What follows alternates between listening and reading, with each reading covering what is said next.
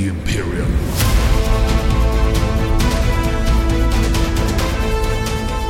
Hello and welcome to episode 37 of Ashes of the Imperium, a 40k podcast from sunny England. My name is Dan, and today I'm joined by Siege Master Foot. And we are Siege Master, or are you Master of the Flame? Which one? I'm feeling a bit scaly today. So bit scaly, Master of the Flame. Today I'm joined by Master of the Flame Foot, and we are talking about all things, not only salamanders, but as you can probably work out, also Imperial Fists, but also Crimson Fists, but also Black but we're not talking about Black Templars because they're not in the damn book. No. Outrageous. No, I'll have to wait and see. We'll have to wait and see whether there is another book coming that includes Black Templars, ... in brackets, there might be, TBC. So, Steve, how are you? Yeah, I'm very good. Lots of hobby going on at the moment. Yes, smelling of super glue and fingernails covered with car spray paint. So, what are you working on at the moment? At the moment, I'm doing a 1-to-1 scale Skaven warrior. So it's going to be a bit of cosplay to take to Blood and Glory. A 1-to-1 scale? Yes. Right, so Skaven cosplay. Yes. You absolute maniac. What does that involve? More than I originally thought when you come to it, because you pull out, a model. Warhammer player ever about any project. Yeah. How long is that going to take? Well, it's only 2 days for the tournament, so it should take about 2 days. It's EVA foam armor, some sackclothing underneath. Then it's turning an old backpack into a warp condenser. So you're going Scryer. Scryer, yes. That makes sense given your preferences and army, that you've got your do-wheel army. Yes. So the hashtag for the project is Warp Dig Alive. Warp Dig Alive. So yeah, check it out, listeners. Hashtag Warp Dig Alive to see Stephen dressed as a large rat. Yes, exactly. It's been a really good fun. YouTube helps with all these things, following some people how they tackle and build these things. And although I'm pleased with how it looks, there's so much I would do differently. So I think for me, hobby very much is about let's try something, learn from it, rather than necessarily I'm not professionally trained engineer or master modeler. So rather than spending all that time perfecting a single thing and then rolling it out, I'm very much let's have a go. Yeah. And like you say, you've been using YouTube a lot for kind of tutorials and stuff, have you? Yes. Or at least that's what you've been explaining to your wife, why you've just relentlessly been watching YouTubers of cosplayers all this time. Yes, exactly. You have to pick and choose those. Cause, you have to make sure you're watching the right types of ones. Yes, exactly. And don't go onto their Patreons. Yes. So if the missus catches me making a chainmail bikini, then I know I'm in trouble. I can't. I'm speechless. Words escape me. Moving swiftly, preferably as soon as moving swiftly back into the 41st millennium. Yes. What have you been up to? What have I been up to? I have been procuring the next stage of my Sons of Medusa army. Yeah, okay. So I have bought a couple of Stormhawk Interceptors, which were tough to find because they're sold out everywhere, because they're quite good. And I've also managed to find a friend, a chap called George. Lovely chap. He is selling his old Salamanders army, his 30k army, 30k mixed 40k army, and part of it included a Fire Raptor. Ooh. Yeah. So it's painted green, and it's assembled, and anyone that has assembled a Fire Raptor will know that it's worth paying double retail just to have it assembled. Because assembling that thing is an absolute, I don't know, we try and keep the podcast clean, so I won't describe what it's like to assemble, having tried and failed myself once. So I've got a pre-assembled one. And so is it all resin parts? No, it's... combo kit, Combo kit. Although, no, what was the one I tried to assemble? Maybe it was a Storm Raven's the plastic one, Fire Raptor's the mixed plastic one. Okay. Yeah, and there's the other one as well. What's it called? It's kind of got like a larger transport capacity and it's got rockets on the top. Anyway, it's another one. Is that the lifter one? Yeah, it's more like a transporty one. Yeah. But the Fire Raptor gunship is it's a Storm Raven gunship kit but with resin extensions and resin bits here and there. Okay. So yeah, but it's assembled. It's painted green. So what I'm going to do is I'm just going to kind of airbrush the highlights onto it with white, and then kind of almost glaze airbrush it down. Basically, I'm going to convert it from Salamander's green into Sons of Medusa green. Yep. I'm going to smash a bunch of Sons of Medusa transfers on it, and that's the first of my small little flyer wing I'm going to take to the GT final. Nice. When's that? That is in January. Okay, soon then. Yeah, soon. So I've been kind of took a step back from my Tale of Many Painters Army project just to work out what I'm going to take. So I haven't made a huge amount of progress on that. So I might have to kind of submit a half thing this month and then catch up. But the idea is I'm going to have a whole army done for January. So even if I don't catch up, do what I need to do this month, I'm going to be able to catch up quite quickly. Yeah. So forgive me for not keeping to the deadline. So that's what I've been doing, really. I've been working out what I'm going to take. I've written a pretty mean list, I think. It's Iron Hands have also been FAQ'd as well. So we got absolutely fact. And to be honest, I think it's good for the game, better for the game that those changes have been made. Clearly, it has made the list that I was running slightly worse, but I don't think that's a bad thing because I don't think they were in the right place rules-wise. No. It's also given me more options. So Feros, the special character, is no longer this absolute auto-take. So it means you don't have to have an Iron Hands army. So I was thinking of running my Sons of Medusa's army as Iron Hands, counts as Iron Hands, using all those chapter tactics and the special character. But now I'm probably not going to use that character, so I can now run him as a successor. The whole army is a successor chapter, which means I can then, I have access to all the right things, but I can also tweak the successor chapter tactics and make the army what I need it to be. Yeah, no, that's good. That's good. So we shall see. Let's just quickly cover news. Yes. I say quickly, there has been quite a few. We alluded to it right at the beginning with Templars.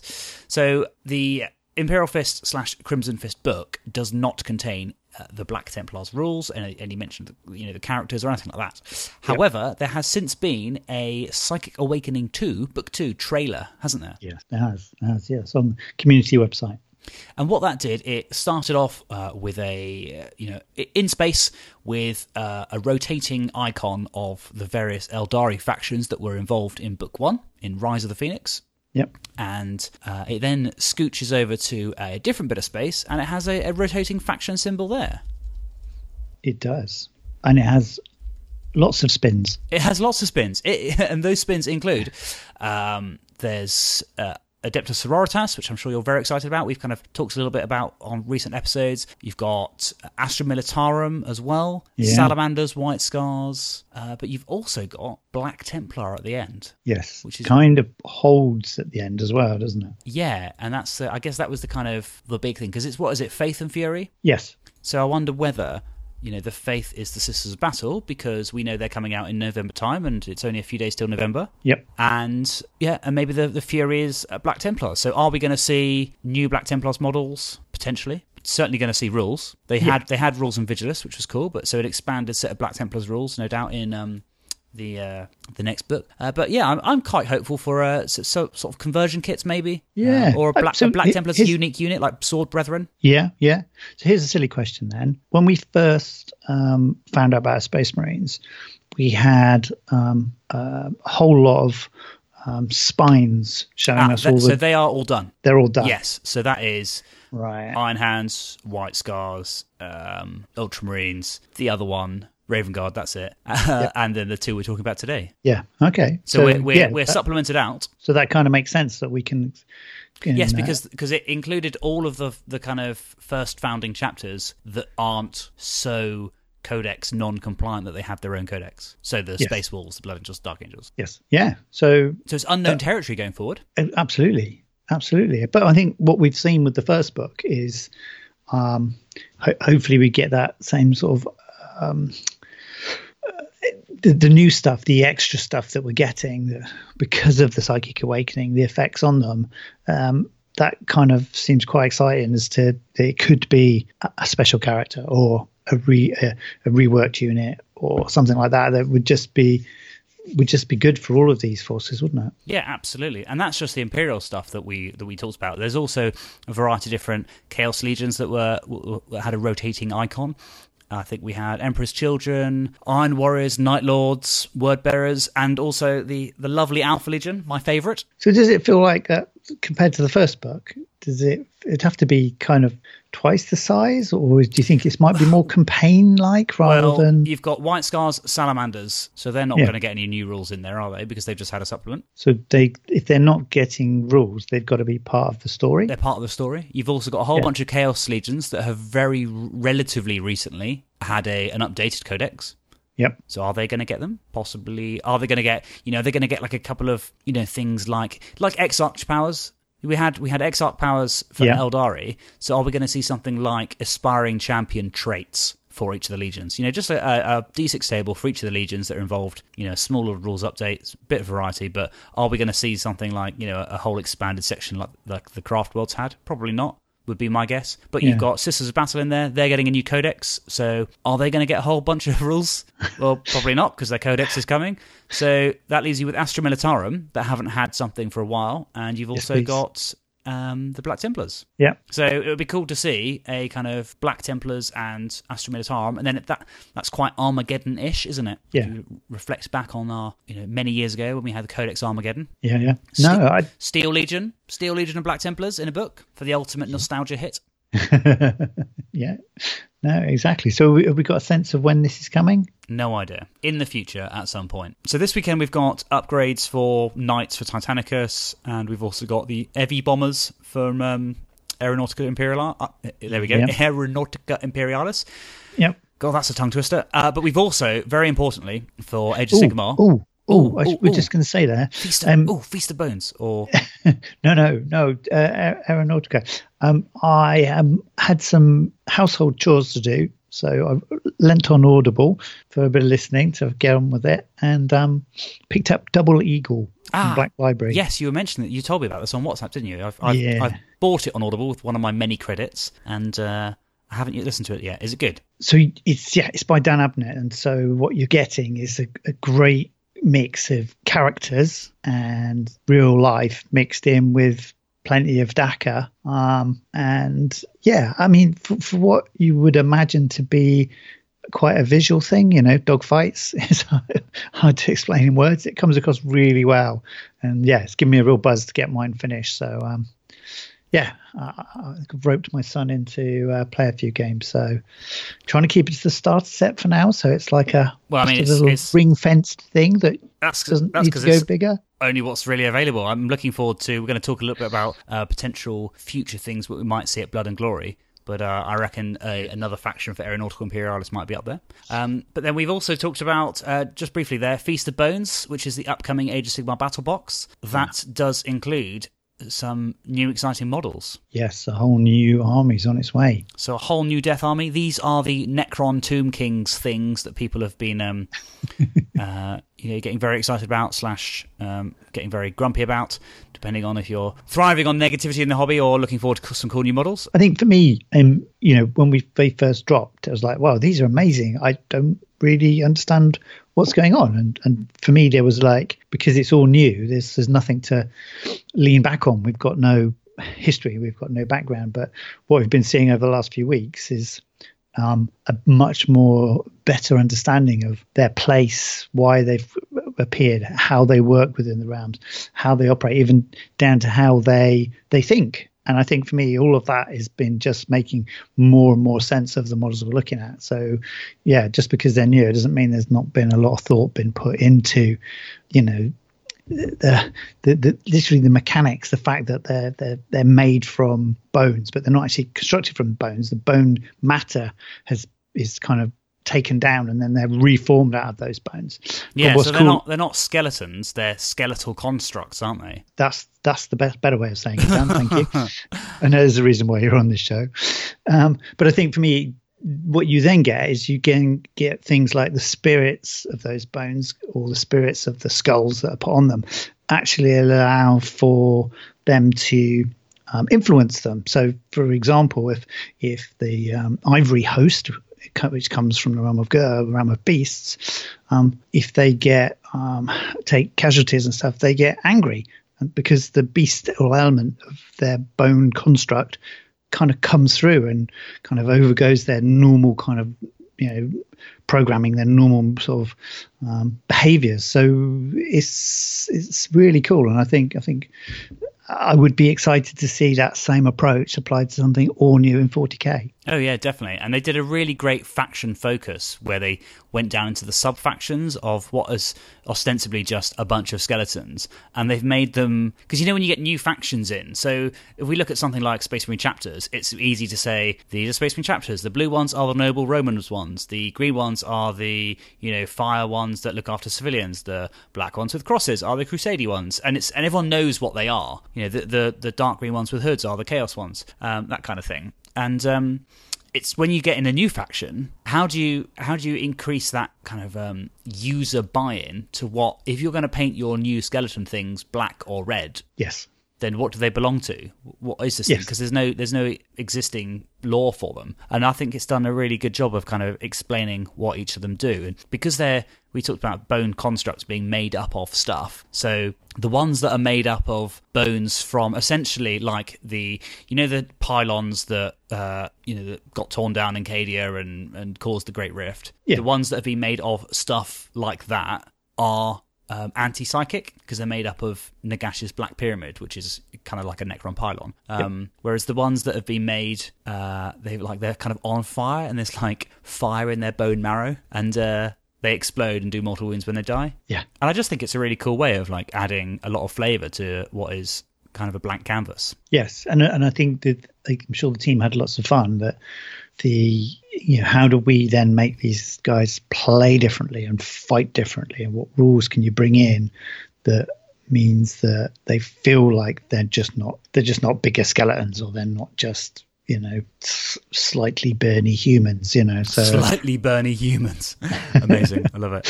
I'm genuinely looking forward to getting my hands on some, because I have some interesting ideas for some Necron conversions, and I don't know whether it's putting Necron arms and guns on Ossiarch Bone Reaper bodies and using it as a Necron army, or it's putting Ossiarch Bone Reaper weapons on Necron bodies and using it as a Realm of Metal Ossiarch Bone Reaper army.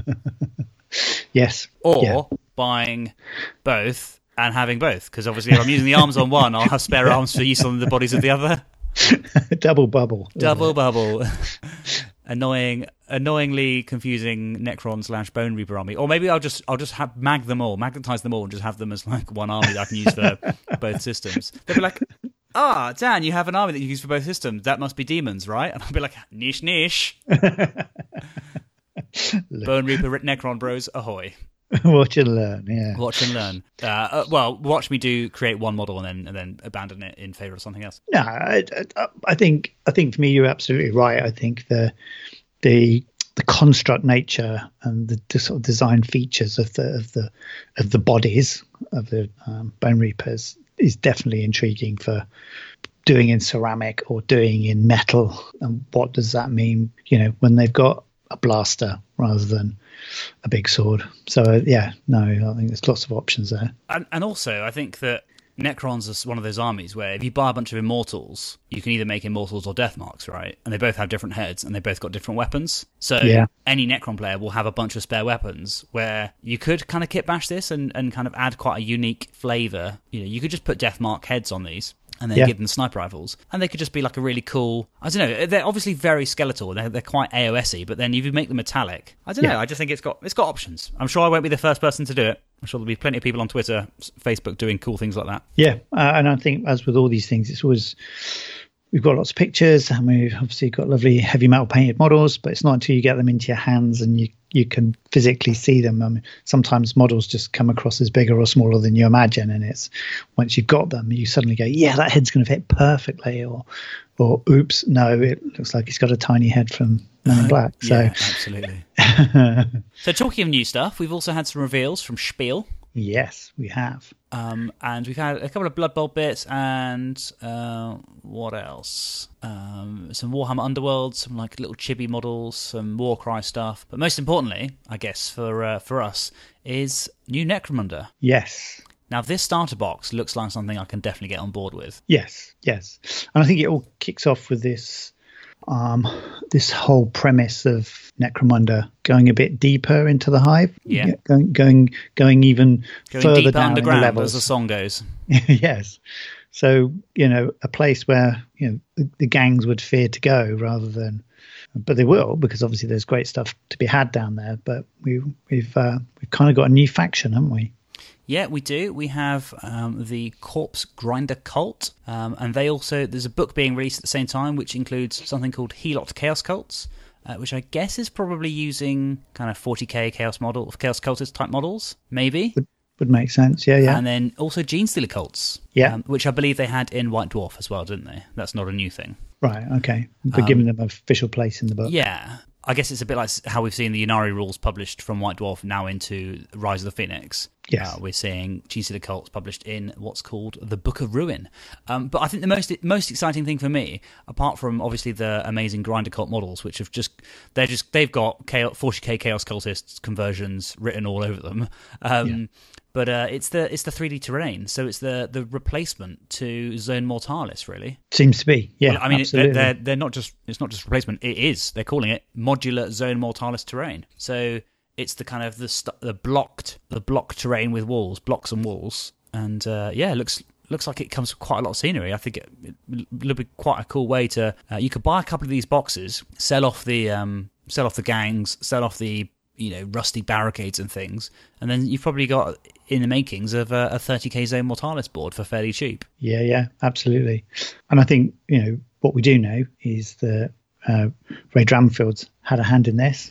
He has the terrain genius himself. So we know that all the heights are going to match, all the tubes are going to match. It's going to be just a dream to either add to your existing terrain or the bits you've got left from your other terrain kits, and just to come together, and they'll just all slot together. They'll be the right heights, the tubes will fit. So I think for me that's just been a really, really good thing, that even if you've already got some bits and pieces, you can bring this on board.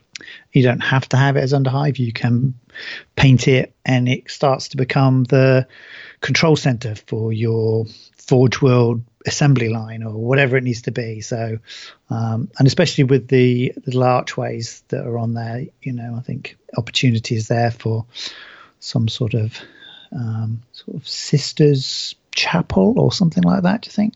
Yeah. Oh, yeah. Because it's got that kind of arched. Yeah. Oh, you could even print off some stained glass and put them in there. Yeah. So cover it in a bit of varnish to make it look like glass. Yeah. We obviously not seen the sprues yet, but if those kits are hollow, which you've got to imagine they're going to be, so whether you can cut them out, LEDs inside, there's a reasonable amount of space. So yes, all very interesting. Yeah, but, really look forward to it. I should point out though, it wasn't either just Ray Dramfield or Ray that designed it. So I think he was tweeting about that it's a chap called Owen Patton. So he's at Owen_Patton, Patten, who I believe designed it. So okay. They've been cloning Ray. They've made a new Ray. Ray 2 was just too confusing, so they decided to call him Owen instead. But yeah, no, I think for me this just bodes well for more kind of gangplanks, walkways, things that can get you into heights.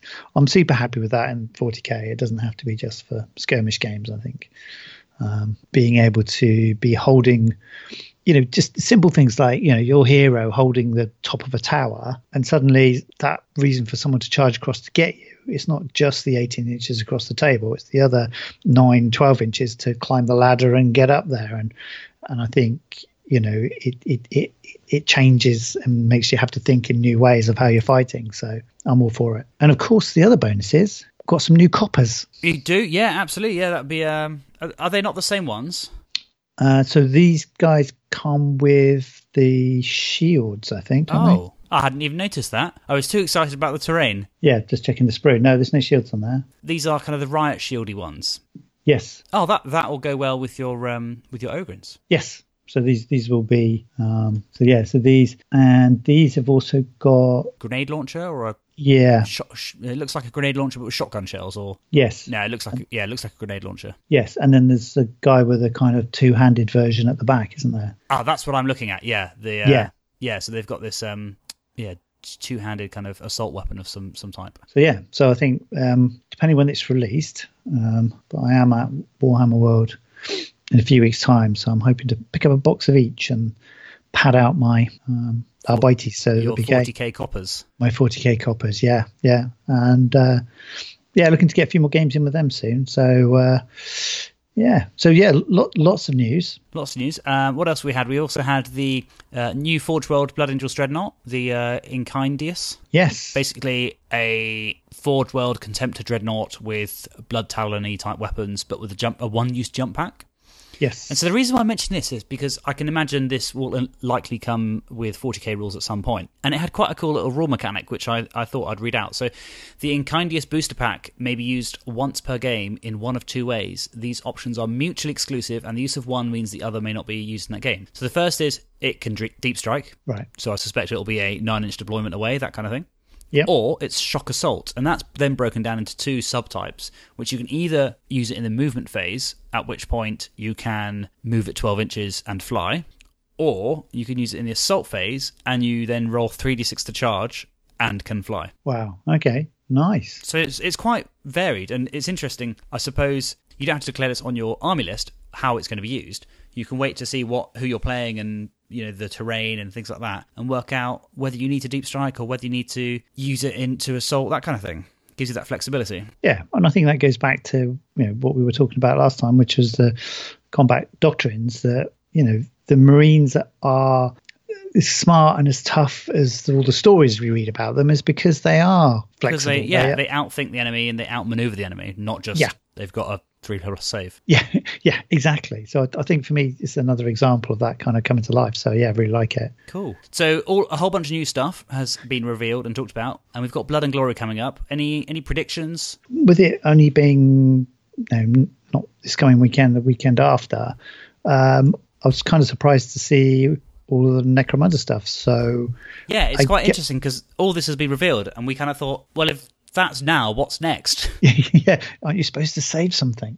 I guess we're going to get Psychic Awakening 2 in more detail. Yeah, undoubtedly. And that will come with more models, and I guess November, so might get pre-release details for Sisters. Yeah. So maybe a price on that box set. And Christmas box sets as well, details of the festive stuff. Yeah, they're always dangerous, aren't they? Oh yeah.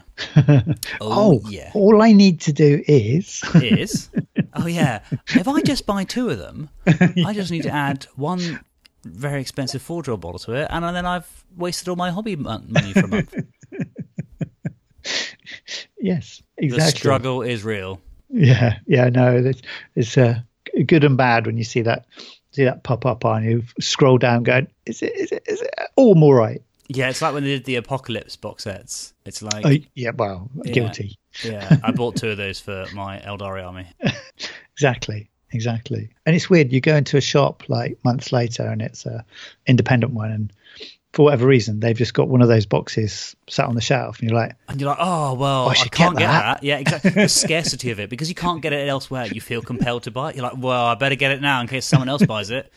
But it includes models for an army to collect. Yeah, but what if I wanted to collect it in the future? I would be annoyed at past me for not buying it.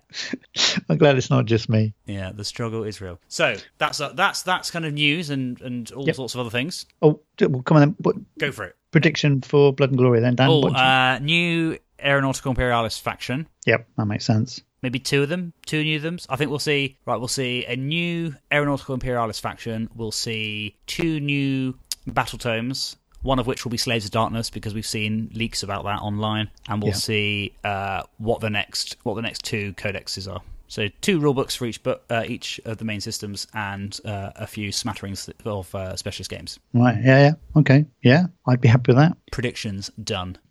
Right, so on to the main event, Steve. Yes. Let's talk about these two new Codex supplements. So we've got Codex supplements Salamanders and, of course, Imperial Fists. Now, we're going to cover them one at a time, but when we do Imperial Fists, we'll also roll in Crimson Fists, because there are two Space Marine chapters included there. Yes, there are. You are a big fan of Salamanders, are you not? Yes. Yeah, I can't say I've ever owned them, played them, or read all the books or got the T-shirt. But I think there's something about them that kind of a bit more bestial nature of them. Their fascination with fire, planet they come from. I guess, do they just feel a bit more exotic than your regular Space Marine? Yeah, I think they're not as vanilla as, say, something like Ultramarines, dare I say, or indeed Crimson Fists or Imperial Fists. You know, they are kind of like, you know, Imperial Fists we are Space Marines, but we like to do siege. Yeah. And, you know, Crimson Fists we are Space Marines, but we like to paint our hands red, and we're good at getting outnumbered. So I guess Salamander's maybe they've got a little bit more about them. Yeah, I mean, you know, the planet's got fire drakes and salamanders, and I think for me, there's just the ability that, you know, they have this affinity with fire. I suppose as well that in a way it can make them appear a bit mono, but obviously you can build the units and the companies as you want. But I think if you've got a theme to work on and then you lean on it, then they just play it. And the nice thing is this book seems to give you lots of tools to encourage you to have flamers, melters. Oh yes, it does. Which we'll go into. So yeah, I think it's another one of these good ones where a nice new character and, you know, plenty of options of how you want to build it. Yeah, definitely. Well, let's start with the chapter tactics, because of course all these supplements have got they build on the existing chapter tactic by adding a chapter doctrine kind of amendment. So the original chapter tactic for Salamanders is called Forged in Battle. When a unit with this tactic fires Overwatch or is chosen to shoot or fight with, you can reroll a single hit roll and you can reroll a single wound roll. When resolving an attack made with a weapon that has an armor penetration of -1 against a unit with this tactic, that weapon is treated as having armor penetration characteristic of 0. So they're tough little son of.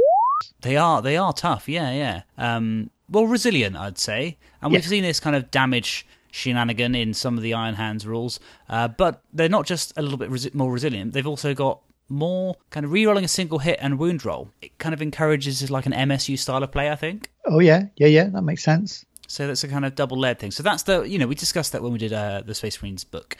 So their chapter doctrine is the Promethean Cult. So this is where it starts to bring in some flamey goodness. Yeah. Promethean Cult. Whilst the tactical doctrine is active, when resolving an attack made with a flame or melt weapon by a model with this ability, add 1 to wound roll. So you +1 to wound for any flames or melters. So I think that's really good. If you're looking at building a flamey meltery kind of army and really want to lean into this theme. Is it as good as Iron Hands? No. But I think if you're really into Salamanders and you like that flamey theme, then it's got the potential to work incredibly well with some quite specific units. So things like aggressors with the Flamestorm cannons, or the new Invictus Tactical Warsuit with the Incendium cannons. Yep. I think that could work. I'm not looking to build, you know, a competitive army to be able to take on all comers at a tournament. That's not my bag. So, you know, but is there a build in here? There could well be. You know, I'm not sure I'd recognise it, but there could well be. But I think for me, anything that starts off with let's build on this idea. But saying that, you know, we were just chatting before we started. There are some combos here that could make some quite powerful amounts of damage output, isn't there? Yeah, I think looking at these rules, if you're looking at, I've got my Space Marines are called the Space Bros, and I'm working out which of the many Codex supplements to use to have a kind of great all-round, Battle Force style army, then is the Salamanders book is that the one that you're going to pick? Probably not. You're going to probably pick something more like Ultramarines or more like Iron Hands, where you've got flexibility, or things like have Devastated Doctrine is active in the first turn. So you see what I mean? Yeah. I'm not sure it's the kind of the best supplement ever in terms of generic, but I think it'll make some Salamanders players quite happy. Yeah. I think by the time you start comboing some things up, then yeah, absolutely. But I think the other thing as well, there's some hints at some interesting stuff even in the little narrative snippets at the beginning. Something here that says the Histan gathered fresh forces and strikes towards a distant world known as Zero, veiled in the shadows far beyond the Astronomican's light. So it's like, I want to go play there. Yeah, what is there? Who's there? And how does this world get called Zero? I mean, there's a story right there. So I think for me, lots of little snippets in here. Obviously, that's very much tied into right now, but we obviously get plenty of background. The Badab War is all featured, so there's plenty to catch up on here. You don't if you just Salamander Curious, you can just get this and get all the background, and like all the others, we get a page per company. I quite like the 5th company, which are the Drake Hunters. Sounds pretty cool to me. So I think and we get all of the cool. And again, I think for new players, can get a bit intimidated as to what all the symbols mean and where do they go and how does that work. And again, this is all explained here and the reasons why. So I think it's got all you need to crack on with it. Yeah, that makes sense. And also, it's quite interesting how they haven't converted an existing character; they've added a new one. So, whereas Raven Guard and White Scars got a converted existing character, yes, Iron Hands got a new one, but they didn't have one before, and Salamanders. So Vulcan Hestan has not been primarisified, and they've got a new guy called Adrax Agatone. Yes, captain of the 3rd company. Yeah. And actually, he's very different actually compared to the more kind of bro-based, looking after each other kind of sentiment that Salamanders have. This guy's a bit more kick-ass and will do whatever needs to be done. And yeah, his data sheet sort of shows that quite nicely. He's a beast, isn't he? Yeah, he's really. I think he's quite cool if you combine him with like kind of combat monsters, because something like Assault Centurions, because he adds 1 to wound rolls for melee weapons if they were charged or performed a heroic intervention, and obviously that then doubles up with +1 attack that you get for Space Marines. He's also fairly resilient in that he's got a reducing damage by 1 mechanic. So if you combine that with the Salamander's chapter tactic, where you're reducing armor, or you're ignoring armor penetration of 1, I think he's resilient enough for a small model. He's only got 6 wounds. He's still got an Iron Halo as well. So yeah. I think there's. But most importantly, he's a cool model. Yeah, he's really nice. He's really nice. And I think, again, interestingly, I definitely see these kind of short-range bubbles for stratagems and for, abilities and warlord traits, so that I think, they are going to be getting stuck in. They're not going to be at the back pointing with a pointy finger. Yeah, that makes sense. One of the things I thought was quite interesting, though, was that you mentioned the Badab War earlier, there are 2 characters in the Forge World books. So you've got a captain and, of course, the character Dreadnought. Yes. So, interestingly, when we're going to start talking about warlord traits and things like that, and relics, you can't give these to them. But when we talk about stratagems and psychic powers, then, yes, you will be able to impact these models with those buffs. So the captain's just a kind of generic captain. He's got a named sword and a named he's got 2 named combat weapons. Yeah, so he's got a -3 D3 damage, something called Cinder Edge, and then he's also got a like a kind of horde killer type unit, which is after this model makes their normal close combat attacks, make an additional single attack with this weapon against each enemy model within 1 inch.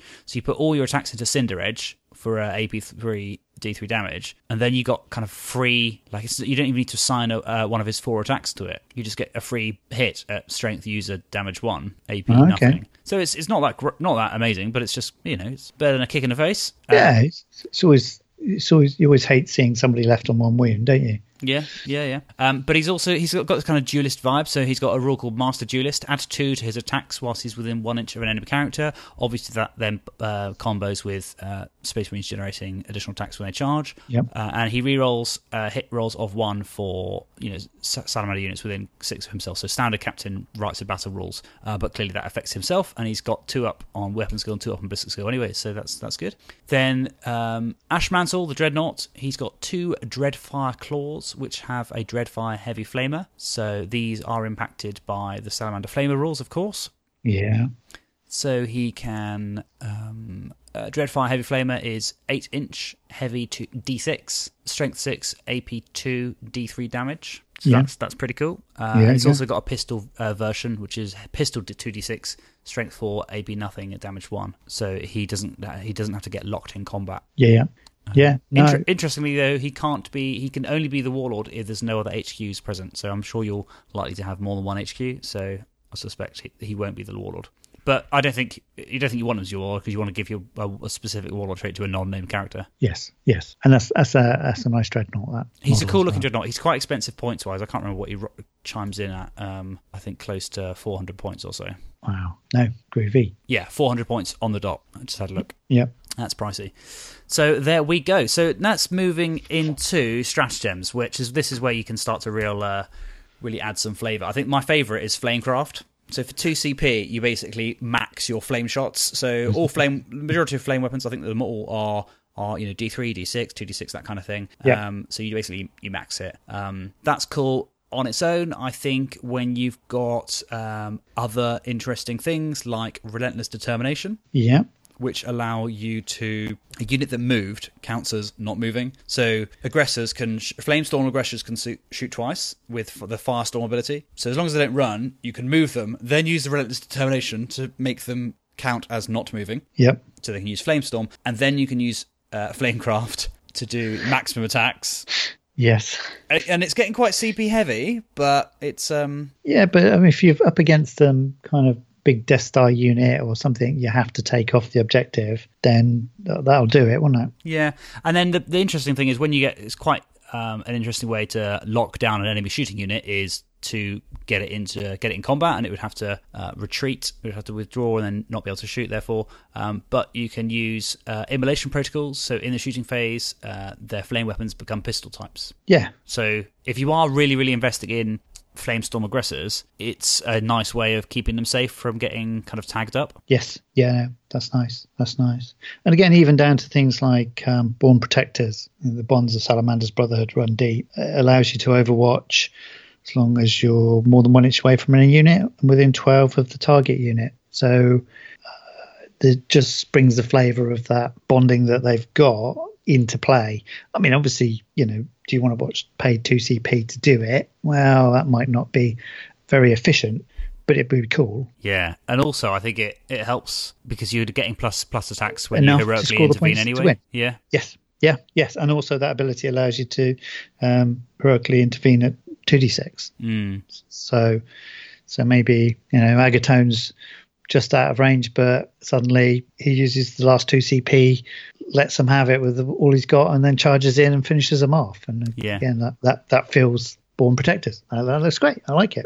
And I suppose we do have to mention the obvious one, which is kind of getting a lot of a little bit of flack online, which is self-sacrifice. So 2 CP, you pick a Salamander's infantry unit in your army until the end of the phase. Enemy units can't target other infantry units that are within 6 inches of the selected unit unless that unit is the closest enemy unit to the firing unit and visible to it. So much like we had that Eldar psychic power that can kind of lock an opponent's shooting down, you can put a warlord, because there's a way you can give them plus toughness through warlord traits and psychic powers, so you could get a warlord that's really resilient and kind of tank for the rest of your infantry. Yeah. And obviously you combine that with something like the stealthy trait from successor chapters. You're really getting into some quite cheeky territory. I wouldn't be surprised if this was subject to an FAQ in a couple of weeks. So I wouldn't go out there and start planning your army until... To be honest, with the Iron Hands FAQ coming up, there's been a little bit of internet rage. But I think if you see something that's kind of super turbo death broken, then just wait until you buy it. Yeah. I mean, we see a pattern. There is a pattern. If there is something that's slips through the net, it's a bit too powerful realistically for play, it's going to get changed. So don't get angry when you've rushed out and bought all the most powerful, filthiest things you can, and then it gets changed. It will get changed. Yeah. Or if it doesn't, then but just wait a couple of weeks, and we're getting the FAQs now so quick compared to the olden days. So it's a bit of patience. Yeah, let's take that one said. Have a little patience. So anything else in the rules, sort of say like warlord traits that kind of strike you as interesting? Yeah, I mean, I think for me one of the ones, and this is actually the one that you have to take with Agatone, is the warlord trait of Lord of Fire. So you can reroll the determined number of attacks made with flame weapons, friendly salamander models within 6. So when you run out of CP and you're not spending your 2 to max them out, you get a chance to reroll them. So again, when you lean heavily into that firepower, and that's going to the ability to be able to make sure it does do what you need it to do, because we all know what D6 means. Yeah, 1. And you've invested all that time, so the chance to roll again is very welcome. Thank you very much. Yeah, and it means when you're using your Flamecraft stratagem on one unit, the unit that really matters, you're still getting a bit of reliability with your other units. Without, clearly, you wouldn't be able to use that again, would you? Yeah. No, exactly. But I think again, it's just lovely little touches through here. Special issue war gear, for example, Promethean plate, which means any attack against this model with the relic and any unmodified roll of 1, 2, or 3 always fail, irrespective of the abilities of that weapon or the model making the attack may have. So yeah, you've got some big grizzly or some las cannon firing at you. The ability just to take those 2s away or those 3s away just makes you much more survivable, which then goes back to what we said at the beginning, which is they're resilient. They've got Drake scale armor, so I think I like it. Yeah, I think one of my favorites, Vulcan's Sigil. So it just gives you +1 attack, and you can activate it once per battle to give every Salamander's unit within 6 +1 attack, which then obviously stacks with its natural +1, giving you the bearer +2. So on a unit like a Smash Captain or a Jump Slaplin or something like that, where you can you're up there with your aggressors or your Centurions, you could just go haywire and just dish out a whole bunch of attacks. You charge, you get extra attacks. You use Vulcan Sigil, you get extra attacks. Yeah, I think it's got potential. You'd have to work out which one of these little threads you're going to exploit, and I don't mean that in a negative way, as in like which one of these little threads you're going to kind of really go into and kind of invest in that. Yeah, I think that's in some ways what you can do is that kind of theme, if you like, or that kind of focus ability, can easily be connected back to one of the companies. So I don't see it as being gamey. It's about bringing the models to life in a way that they look and we know how they work. So yeah, no, they're cool. I think you can build a really resilient, kind of tough combat-y army with Salamanders, which strikes me as strange initially because you think they're kind of shooty and flamey, but then flamey weapons tend to be quite close support, so you're probably up in your opponent's grill relatively close anyway. So being able to, because you could combine something like a warlord trait of Anvil of Strength, which is +2 strength, and then the psychic power, you can have +1 toughness, so you're not only punchy but you're also resilient. You then also have, let's say, the Drake Scale cloak that you were talking about. Yep. Yeah. The Promethean plate. Drake Scale Cloak is an artifact from an Age of Sigmar battle tome, which is an army that I'm facing. I'm facing it this weekend. That's why I've been looking up Drake Scale Cloaks. Drake Scale Cloak, interestingly, gives you a 5-up in sort of feel no pain style save after you lose a wound, but that's not in the Salamanders book. That's in the Cities of Sigmar book. I'm of course talking about the Promethean plate, which you unmodified wound rolls of 1, 2, or 3 always fail. So yeah, you can build something that kind of hits hard on the punch against an army that's already been softened up by a lot of flame, and then it has a sticking power to kind of stay around for another couple of combat rounds. So you're not a glass hammer. I quite like it overall. I quite like it. As I say, I don't think it's the be all and end all about. No. It's not the last word in Space Marine armies, but I think it's interesting. It knows what it is, and it plays to those strengths. If you really want to play that, there's lots to have here, but. I don't know that it's not going to be super flexible for sort of tournament play, says the narrative player. Yeah, exactly.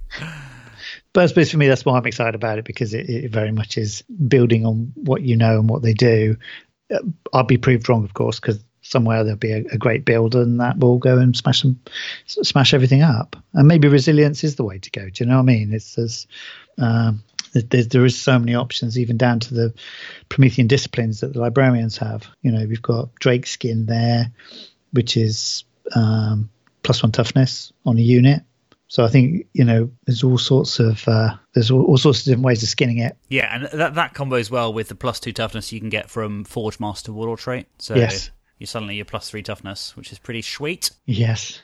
Yep. Yeah, so nice. There we go. That is, I think, Salamanders. Yep. And we've also got Imperial Fists. Yes. Got JCB guys. JCB, bright yellow, yeah. Saying that, I really like the colour. So I think obviously, Space Marines come in all sorts of different flavours and all sorts of different colours. I I think in some ways the roles of these guys, I kind of see them being kind of happy to be seen. They're kind of we're not hiding in the shadows here.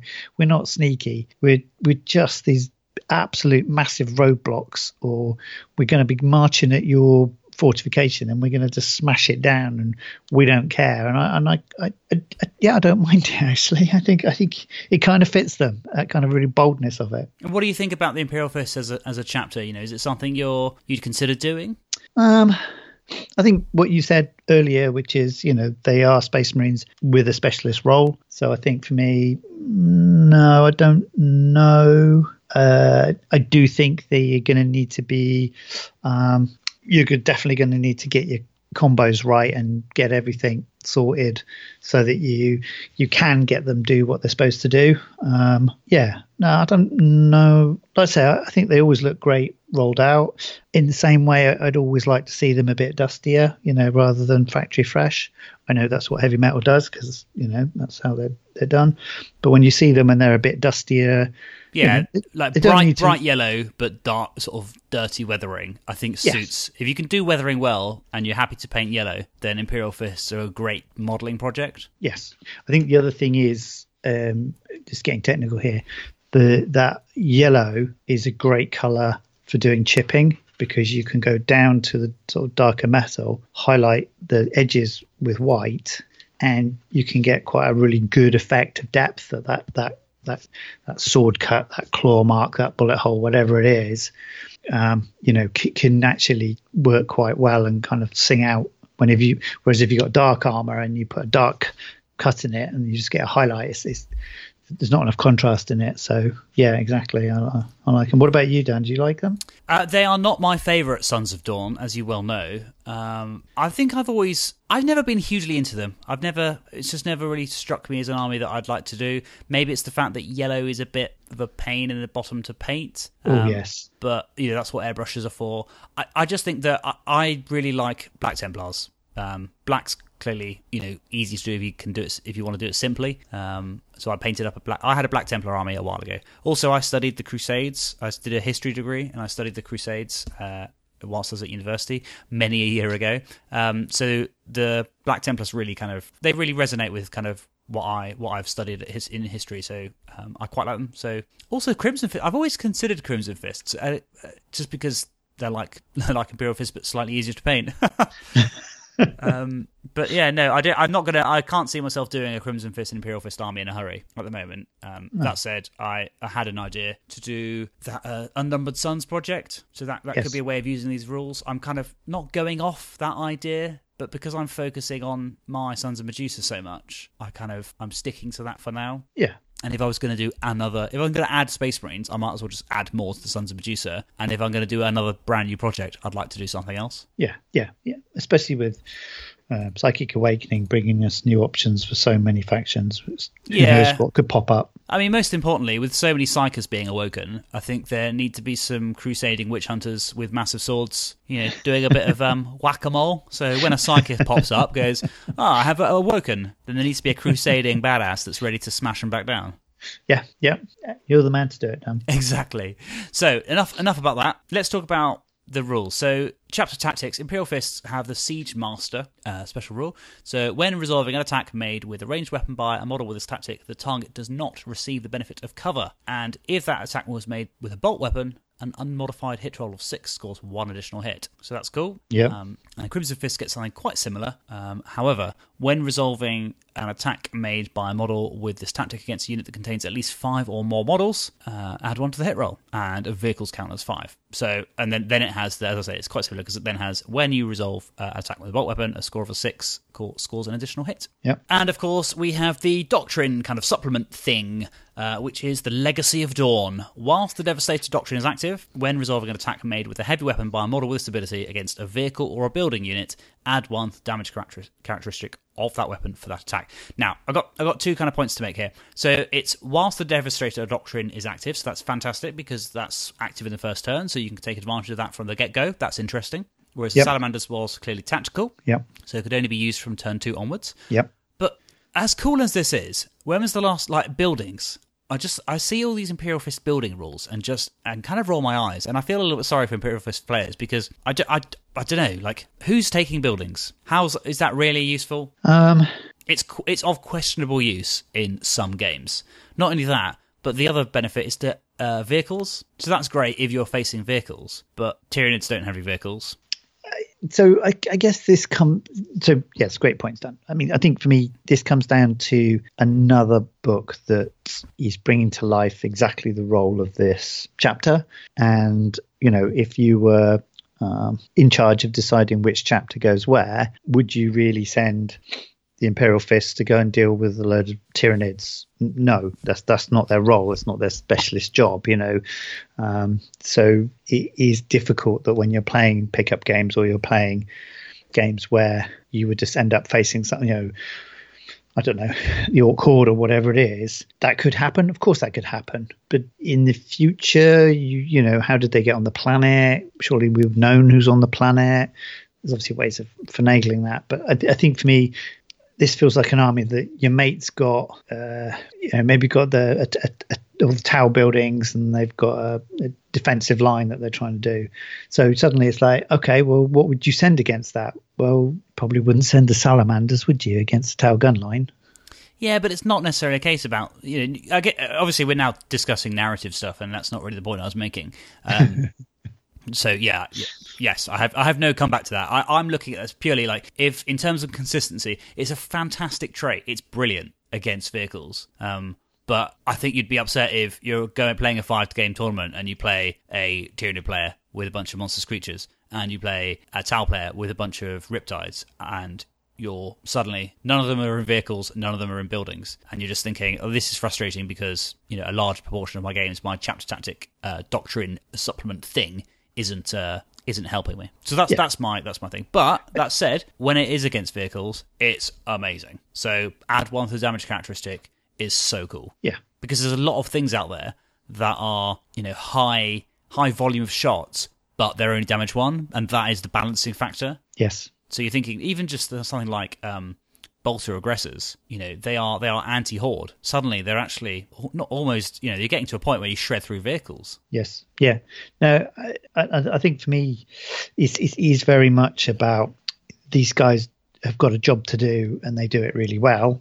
If you want an army that is more flexible, then this isn't the chapter for you. Yeah. And yeah, you're absolutely right. You know, you face the wrong thing and you're not going to do so well. Or you know, you agree that with the, you know, bring my army, I bring my terrain, and we play on that, and we reenact this battle or whatever. So I think I still think this book brings to life what they do really well through the rules that you get, but they are very much a single role, aren't they? Yeah, but I think, you know, the number of vehicles in the meta is fairly healthy, so I think they are a good choice. I'm just saying that, like, you know, in terms of consistency, I think there's a risk that they might be a little bit tricky at times. One important thing to note is also both Imperial Fists and Crimson Fists do have a specialist detachment in the Vigilus book, and I think the Imperial Fist one in particular, who's the Siegebreaker cohort, that affects Centurions, Dreadnoughts, Vindicators, and Captains. So I think if you've got Centurions with Seismic Devastation, which is every wound roll of a 6+ does an additional an immortal wound in addition if it's against a vehicle or building. So let's say your heavy bolter aggressors, Centurions. Yeah. So you're adding 1 to the damage and you're also doing mortal wounds on top of it with a lot of DACA. I think that's, you know, that's quite useful. So I think that's important to remember that we've got that in the background. You can use a couple of stratagems to make things a lot better. Yeah, absolutely. Talking of stratagems, are there any there that strike you as particularly impressive or useful for the Imperial Fists? I like Tank Hunters. Obviously. 2 CP. Resolving attack against models in the Imperial Fists against that selected unit. Add 1 to the wound roll. So that's interesting because that combos well with Seismic Devastation because it's not a natural 6, it's a 6+. Okay. So suddenly you're generating mortal wounds on a 5-up. Nice. Yes, that's cool. I like that. So the Shield of Unwavering, 2 CP again. All the good ones are costly, aren't they? Select 1 infantry unit. 3 army is within 3 inches of an objective marker. Start of your next turn. Add 1 to the attack's characteristics.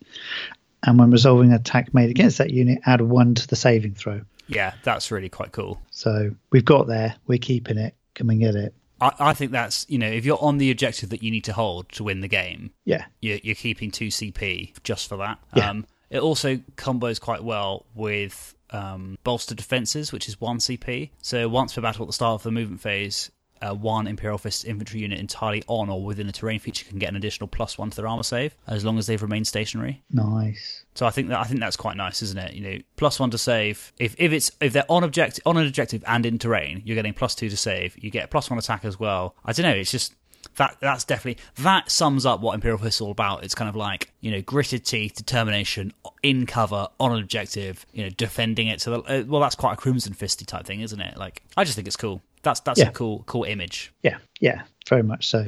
Very much so. I also like the geokinesis disciplines that the librarians have. Oh yeah. So we've got Tectonic Purge, Rack and Ruin, Iron Inferno, Fortify, Aspect Stone, and Chasm. So again, they're very much shattering walls, opening things in the ground. There we talked about being able to stay on the objective. Fortify. That's restoring D3 lost wounds to an infantry or biker model within 12. Yeah. Yeah, and only warp charge 4 as well. So yeah. Fairly nice. And if you are the one that's actually stood on it with the rest of the guys, then Aspect of the Stone gives you +2 strength and toughness. So again, it's that whole idea of you just absolutely kind of grinding your feet into the ground and saying, I'm not moving. So I like it. Yeah, no, that's fairly nice. In terms of warlord traits, you've got another one that combos well with the +1 to wound. So add 1 to wound rolls against buildings and vehicles. So you could combine that with seismic devastation to need 5 ups, because captains become siege breakers as well. Yeah. And then you take the stratagem that gives you +1 tank hunters as well. So you can make a tank hunting captain with seismic devastation and siege master, and you're doing mortal wounds on a 4. I know that's clearly quite specific, but it's interesting. Yeah. No. I think again we're just seeing that, understanding what the theme is and just chaining these things together just to bring them to life. It's great. I think you're right. These are not necessarily as sexy with all the things they can do as perhaps some of the other chapters, but what they do really well. Yeah, and I think it allows you to make a really cool thematic force, if I'm honest. Yes. If I was going to do it, I think you go Siegebreaker cohort and you do a whole bunch of Centurions who are really competitively costed at the moment. Yes, yeah, no, I think so. Obviously, we've also got a nice new model as well. Ah, of course, yeah, we completely skipped the Chin, didn't we? Mr. Chin himself. Yes, Tor Garadon, yeah. Yeah, he's cool. What do you think of him? But I mean, the model's quite busy. He's got like a targeter on top of his head, a gun on top of his head. I like it. It's a cool model. It's just, it's quite busy. Yeah. But all the toys do things, so don't they? The Sigmund Array is good. Start the shooting phase. Give someone 2 up. Yeah, that's good. Yeah. Maybe it's my bias of not really liking Imperial Fist. If this was painted like green with a white helmet, I'd be like, best Sons of Medusa character ever. But I'm looking at him thinking, nah, some bloke in yellow. Dislike. Yeah. No. So with the Sigmund Array and Rites of Battle, it's 2 up reroll 1s. Yeah, I think he's cool. He's only a captain, not a chapter master, which is a little bit of a shame. So you don't get all the rerolls, you just get 1s.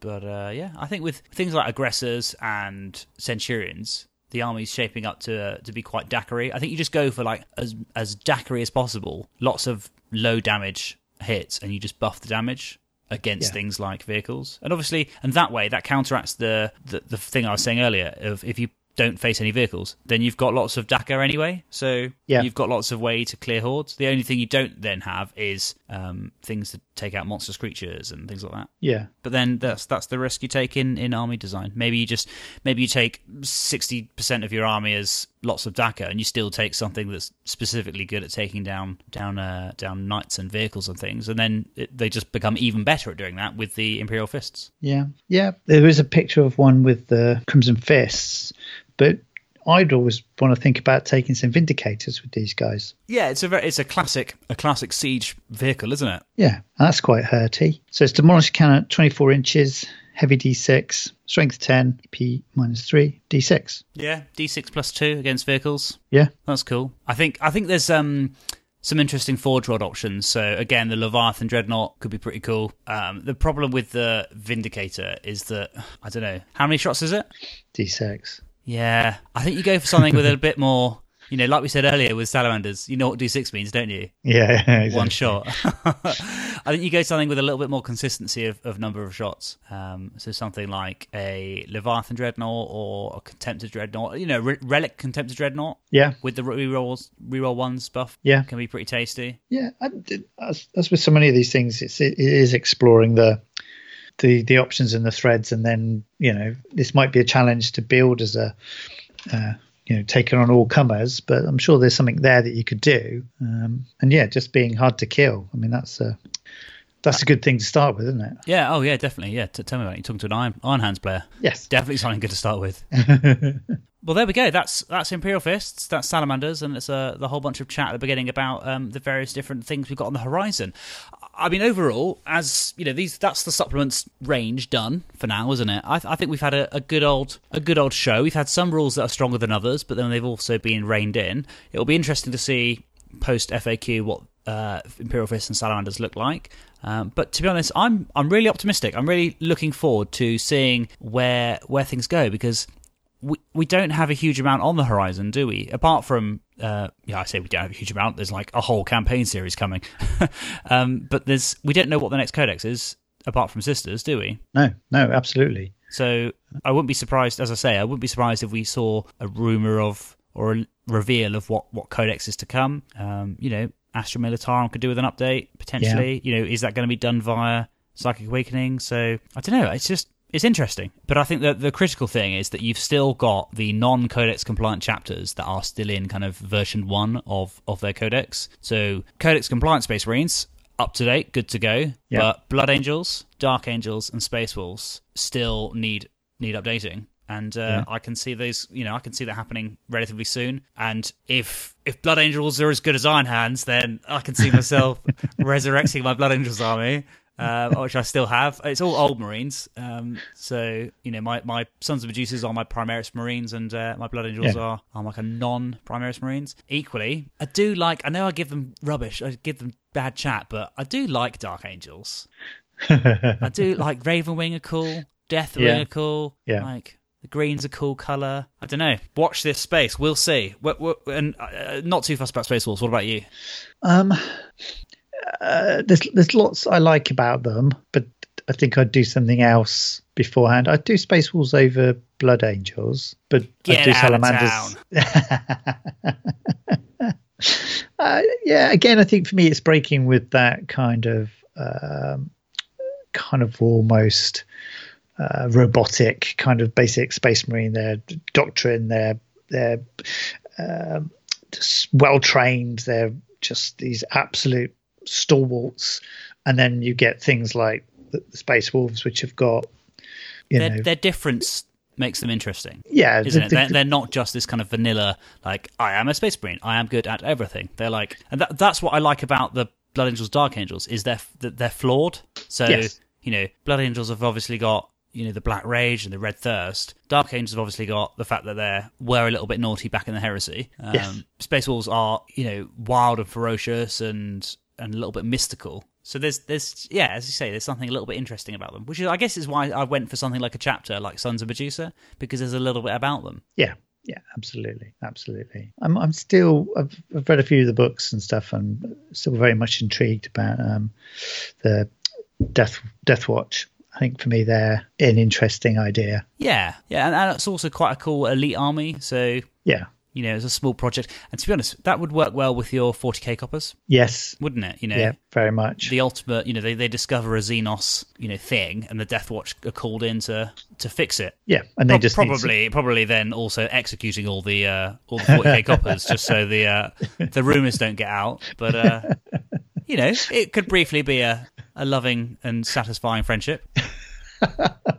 but I think that makes perfect sense. So I keep looking at them. They'd be good fun to paint up as well. I think black's tricky. I find black quite tricky to paint nicely, but being able to bring out all those spot colors from the chapters they've come from, I think it's cool and gives them loads of character. And like I say, it's Elite, so you're not doing bucket loads of models. No, absolutely. Right, talking bucket loads of models, I think I'm going to go paint some Sons of Medusa. Do it. Get your brightest green out. Get all the greens out. Oh, that's what I'm doing, actually. I'm airbrushing some greens because I've run out of green things to paint, and I need to airbrush some greens.